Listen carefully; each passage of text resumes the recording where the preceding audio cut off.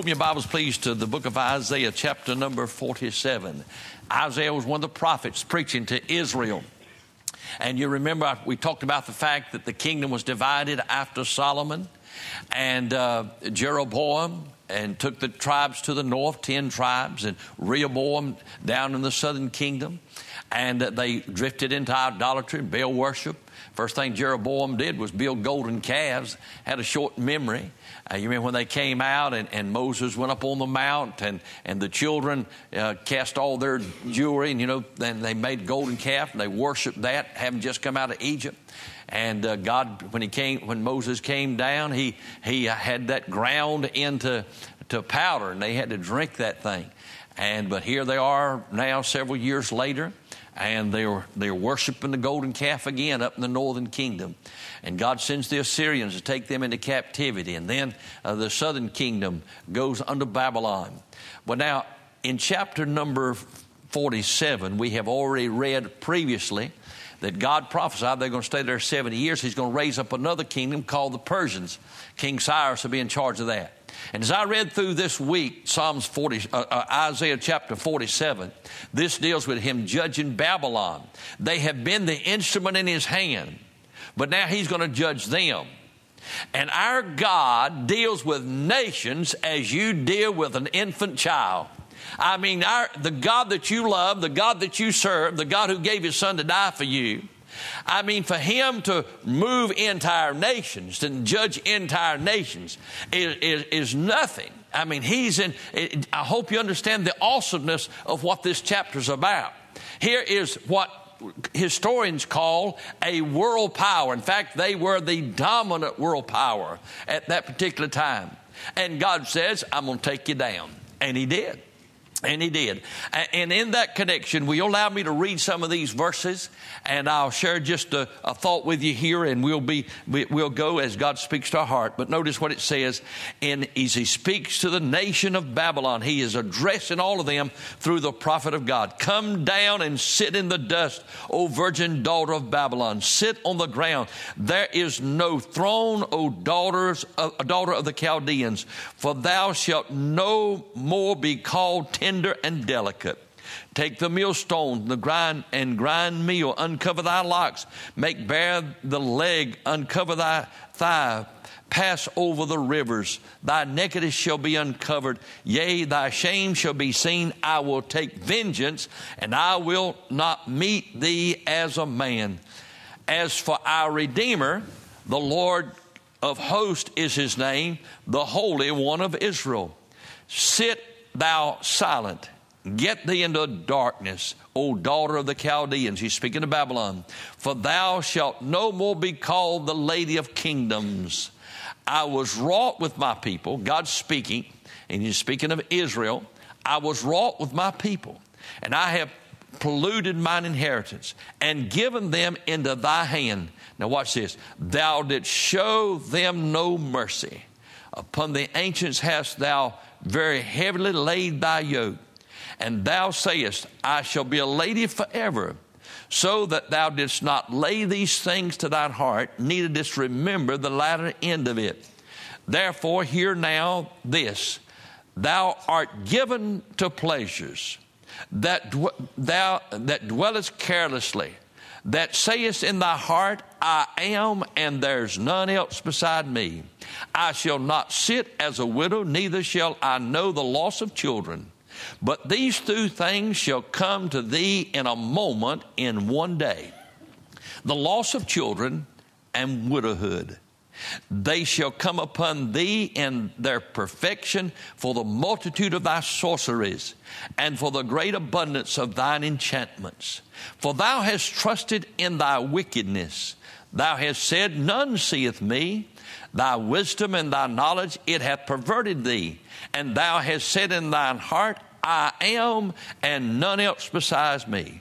Therefore shall evil come upon thee, thou shalt not know from whence it ariseth, and the mischief shall fall upon thee, thou shalt not be able to put it off, and desolation shall come upon thee suddenly, which thou shalt not know. Stand now with thine enchantments, and with a multitude of thy sorceries, wherewith thou hast labored from thy youth, if so be that thou shalt be able to profit, if so be thou mayest prevail. Thou art weary in the multitude of thy counselors. Let now the astrologers and the stargazers and the monthly prognosticators stand up and save thee from these things that shall come upon thee. Behold, they shall be as stubble. The fire shall burn them. They shall not deliver themselves from the power of the flame. There shall not be a coal to warm at, nor fire to sit before. Thus shall they be unto thee with whom thou hast labored, even thy merchants from thy youth. They shall wander everyone in his own quarter, and none shall save thee. Will you bow with me for prayer? Father, I want to thank you for the fact that the God who loved us and gave his Son to die for us is the God of this universe. You're the God of creation, and not by you all things do consist. And Father, I'm glad to know that this God, our great God, who's fashioned this world and all the universe, all the stars, the planets, and all of history is rotating around you. God, I'm glad that you know us individually. I'm glad that by love you called our name. I'm glad one day we'll see him and we'll say, there he is, for we shall see him as he is. And God, I pray right now that the Holy Ghost of God shall make the reality of the great God of Israel and the Lord Jesus Christ, our Savior and Lord, real to all of this group here and our friends in the internet audience. And I pray, God, for your anointing. God, I pray we'd leave here rejoicing in the fact that our God is able to do exceedingly abundantly above all we would ask or think.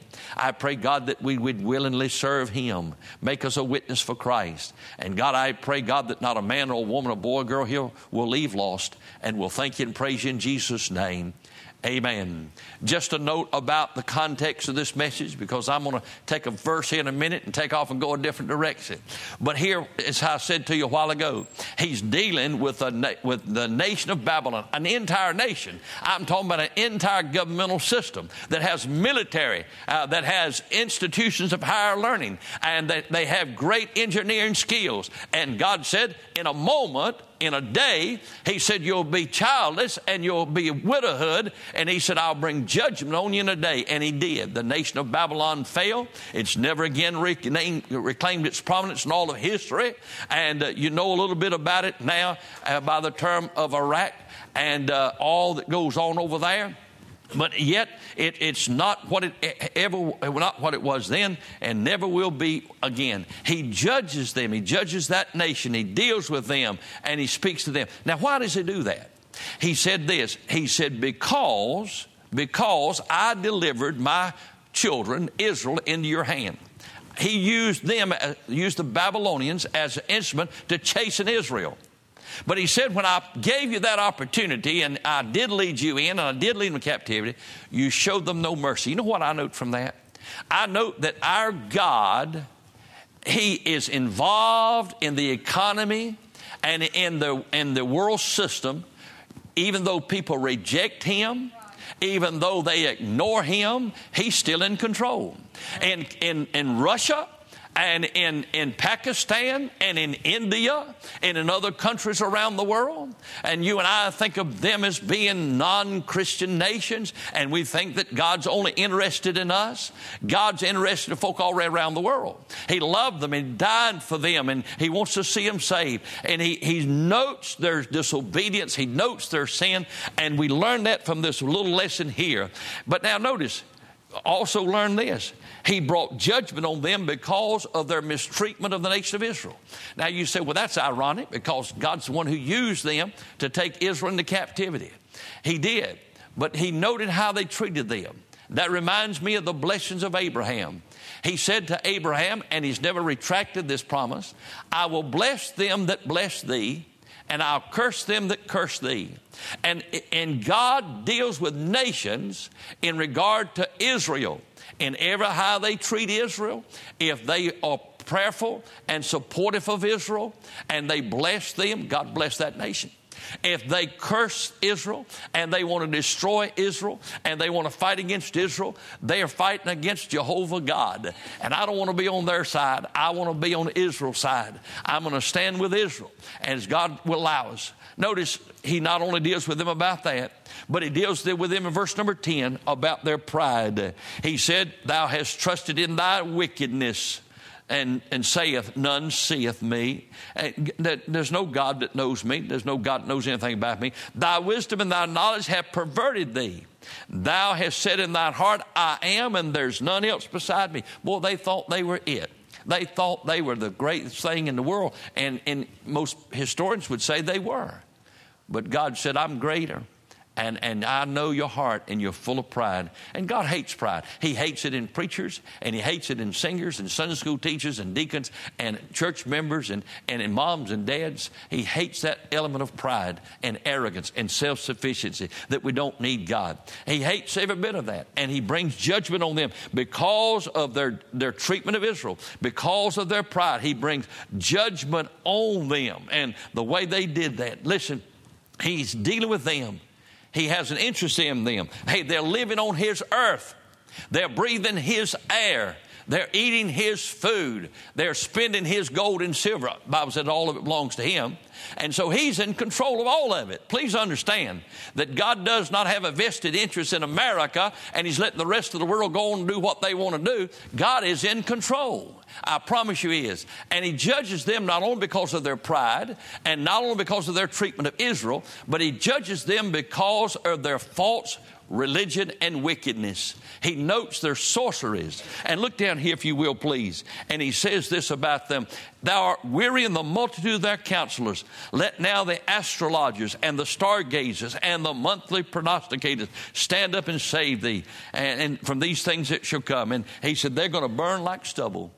And all that they had trusted in all of their life, and all of that business, you know, the horoscopes and all that business, and all of that, he said, you've trusted in sorceries and all types of wickedness and witchcraft and everything else. But payday came down the road, and God judged Babylon, and he raised up the Persian Empire, and he allowed Israel to go back in and rebuild the temple. Now, just quickly, though, I was attracted this week to verse 14. And listen to what he says about the finality of judgment. And this is true of Babylon. It's true of every nation. The Bible said that nations that forget God will be turned into hell. But it also said that every man, woman, boy, and girl that rejects the Lord Jesus Christ will end up in hell for all eternity. And here it is in the Old Testament, verse 14. Behold, they shall all be as stubble. The fire shall burn them. They shall not deliver themselves from the power of the flame. And I want you to highlight or underline, if you will, the power of the flame. Oh, that's an awesome thing when I got to thinking about it. I have a friend, I mentioned this one time before. His name is Joe. He's a member of Brother Wayne Hargrove's church. He grew up as a commercial fisherman. His granddaddy was a commercial fisherman. He was a commercial fisherman. And there was one time that there was an awful storm coming up the coast, and his daddy wouldn't go out. And he said, I'm not going out. And he is a young man in his mid-20s and not afraid of nothing in the world, been on the water all of his life. And somewhere down there in one of those little bars around the coast somewhere, there was an idiot that wanted to go out on his boat on fish as that storm was coming in. Some of you have heard about the perfect storm. Well, that's exactly what happened. And he said, I went ahead and went with that fella. And he said, we come as close to dying. He said, I've never seen anything like that in all my life. I mean, he said, on that great big commercial trawler, he said it would stand straight up on the end and then fall right straight back down. And he said, I didn't think we'd ever get back to shore. He said, I said, God, if you ever let me get back to shore, I'm leaving this business forever. And he did. But now, you're talking about an idiot. He went from doing that to going out west to fighting with the Forestry Service wildfires. He's still with the Forestry Service. He sent a tower down here outside of Jacksonville watching for fires down here. But he ended up fighting wildfires out in the west. I wish you could hear him talk about it. You sit on television, you can't appreciate it. And he said, it's the most awesome thing you've ever seen. And people wonder, well, how come you can't just put it out? He said, you can't, it's impossible. Impossible. I just pulled up a few little statistics a little while ago. Do you know that every year in America by wildfire, this is just wildfires, not home fires, not fires right here, but every year in America, 1.2 million acres of property are burned by wildfires. In 2005 alone, there were 66,522 wildfires in America. 4 out of every 5 of those were started by people. In 2005, 8,686,753 acres were burned with fire. 5,000 people died. Now you think about that. And we've averaged 5,000 people a year dying from fire in America. I remember watching newsreels and reports and all this back when, particularly in the World War I, World War II, and the flamethrowers. And I used to watch those things, and sometime in movies and sometime in real life, I'd see those flamethrowers. And, you don't pick the way you're going to die.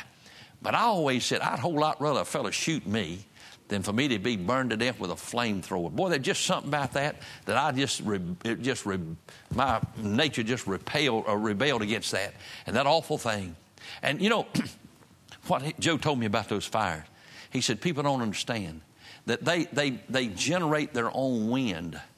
And they when that fire gets to going, it will go in both directions. But it creates an updraft, and it makes like a tornado, really.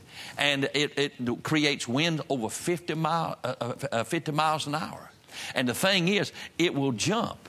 And it jumps sometimes 6 miles at a time. And he said you can't get out of the way of it. And that's why the firefighters have to be so careful that it'll come just before you know it. Here it is and gone. He said they were fighting a fire one time, and he said this guy, everybody else, they had got it, but he said they couldn't get out. It jumped on them before they knew it. And he said he and a buddy just dived in a ditch and pulled one of those flame retardant things over top of them, and he said it was just like a tornado. And it was gone. Everything around them was incinerated just that fast. But he said they had another buddy that died because instead of trying to seek shelter, he tried to take the car and drive. Well, see, what happens is that fire's moving so fast, it eats up all the oxygen, and the engine would not run. It wouldn't crank. And you couldn't crank the car because there was no oxygen. And listen, that thing, I was looking this morning, a wood burns at about 1,100 degrees, but that in the front of that fire, as it's creating that 50-mile-an-hour wind, the temperatures can reach over 1,400 degrees before the fire ever gets there. And what it does is it dries everything out. It just dries everything. And so when the flame actually approaches, it's just like your Christmas tree when you put it in the backyard after Christmas. It's just that quick and gone. And that flame of that fire, what an awesome, awesome thing. It incinerates everything, melts everything, just destroys everything. And he said this of this group of people. He said they would not be able to withstand the power of the flame. No wonder the Lord Jesus Christ warned in Matthew chapter 5 that you're in danger of hellfire. No wonder he said that it's better for you to pluck out your eye or to cut off your hand than to be in hellfire forever. What an awful thing. What an awful thing it is for a person to be in hell. No wonder he warned that they should escape the damnation of the fires of hell. He warned them about that. God, Christ incarnate in human flesh, he said it's great danger to you. And it's better for you to pluck out your eyes and cut off your hand than to be in that flame for all eternity, because it's a powerful flame. In the book of Luke is that story that we've read many times, and I want to read it to you once again this morning. There was a certain rich man which was clothed in purple and fine linen and fared sumptuously every day. And there was a certain beggar named Lazarus, which was laid at the gate full of sores, desiring to be fed of the crumbs which fell from the rich man's table. Moreover, the dogs came and licked his sores. And it came to pass that the beggar died and was carried by the angels into Abraham's bosom. And the rich man also died and was buried. And in hell he lifted up his eyes, being in torments, and seeing Abraham afar off and Lazarus in his bosom, he cried and said, Father Abraham, have mercy on me, and send Lazarus that he may dip the tip of his finger in water and cool my tongue, for I'm tormented in this flame. Abraham said, Son, remember that thou in thy lifetime receivest good things, and likewise Lazarus evil things. But now he is comforted, and thou art tormented. Oh, what a power that flame has. Beside all this, between us and you, there's a great gulf fixed, so that they which would pass from hence to you cannot, neither can they pass to us that would come from hence. Then he said, I pray thee, therefore, Father, that thou wouldest send him to my father's house. For I have 5 brethren, that they may testify to them, lest they also come to this place of torment. Abraham said unto him, They have Moses and the prophets, let them hear them. And he said, Nay, Father Abraham, but one went unto them from the dead, they will repent. And he said unto them, If they hear not Moses and the prophets, neither will they be persuaded, though one rose from the dead. Here, over and over, on 3-4 different occasions, he talks about the torments of hell. Here's a man who's begging for somebody to come and just dip his finger in water, and when he pulls it out, there'll be one little drop of water. He's begging for one drop of water, and he never got it. He's still begging for that water. Hell's an awful place. And he said of all those people, they'd be in hell. And he said that they'll be in torment, and that the power of the flame, quickly, what does the flame have power to destroy? What is the power of the flame? What does it destroy? Well, in Babylon and in this rich man's life, number one, it has power to destroy pride. Be people prideful. They're full of pride. They will not bow. They will not humble themselves and trust the Lord. But in hell, they'll be humbled. Here's a man, my dear friend, who was proud and arrogant. But in hell, he lost his pride. He begged and pleaded. He lost his pride. And that prideful spirit that you have and harbor in your heart against the things of God, the man of God, and the truth of the Word of God, and against Christ himself. You're proud of your accomplishments and proud of your religion and proud of all those things, and you've never submitted to Christ. But in hell, that pride will be destroyed in the power of the flame. The power of the flame will not only destroy pride, but it will destroy all success and all worldly acclaim. Do you know in hell everybody's a nobody? That flame has power to destroy every success. There's nobody in hell in torment crying out for water, one drop of water, who's saying, look what I did. I invented this and I invented that and I accomplished this and I wrote beautiful music and I sang beautiful songs and I created great structures and I developed this technology and that technology. Nobody in hell is celebrating their accomplishments. It's all gone. The power of the flame burned up all your successes. It'll burn up all your claim. It'll burn up everything you've ever done. You'll have no thought of it in hell. You'll have no claim in hell. There'll be no applause in hell for whatever you've done in your business or in your political life or in your educational life. Whatever it is, you won't have any of that. The flame has power to destroy all of that. And it's gone forever in hell. Power of the flame burns up religion. You can wrap yourself calmly and coolly now in your own religion. You can be satisfied like you are. I'm as good as so-and-so, and I'm as good as this one, I'm as good as that one. I'm as good as anybody else. The Bible said it has nothing to do with comparing ourselves among ourselves. It has to do with whether or not we know Christ. And in hell, all false religion is burned up. There are no Buddhists in hell. There are no cults in hell. Nobody goes around and brags about the fact, I don't believe the Bible. They don't go around and brag about the fact, I don't believe in the virgin birth. Nobody goes around in hell and said, I believe you ought to do the best you can. Nobody does that in hell because all of that's gone in hell. It's all gone. The power of the flame destroys all false concept of religion. The power of flame destroys all unbelief. What a powerful flame it is.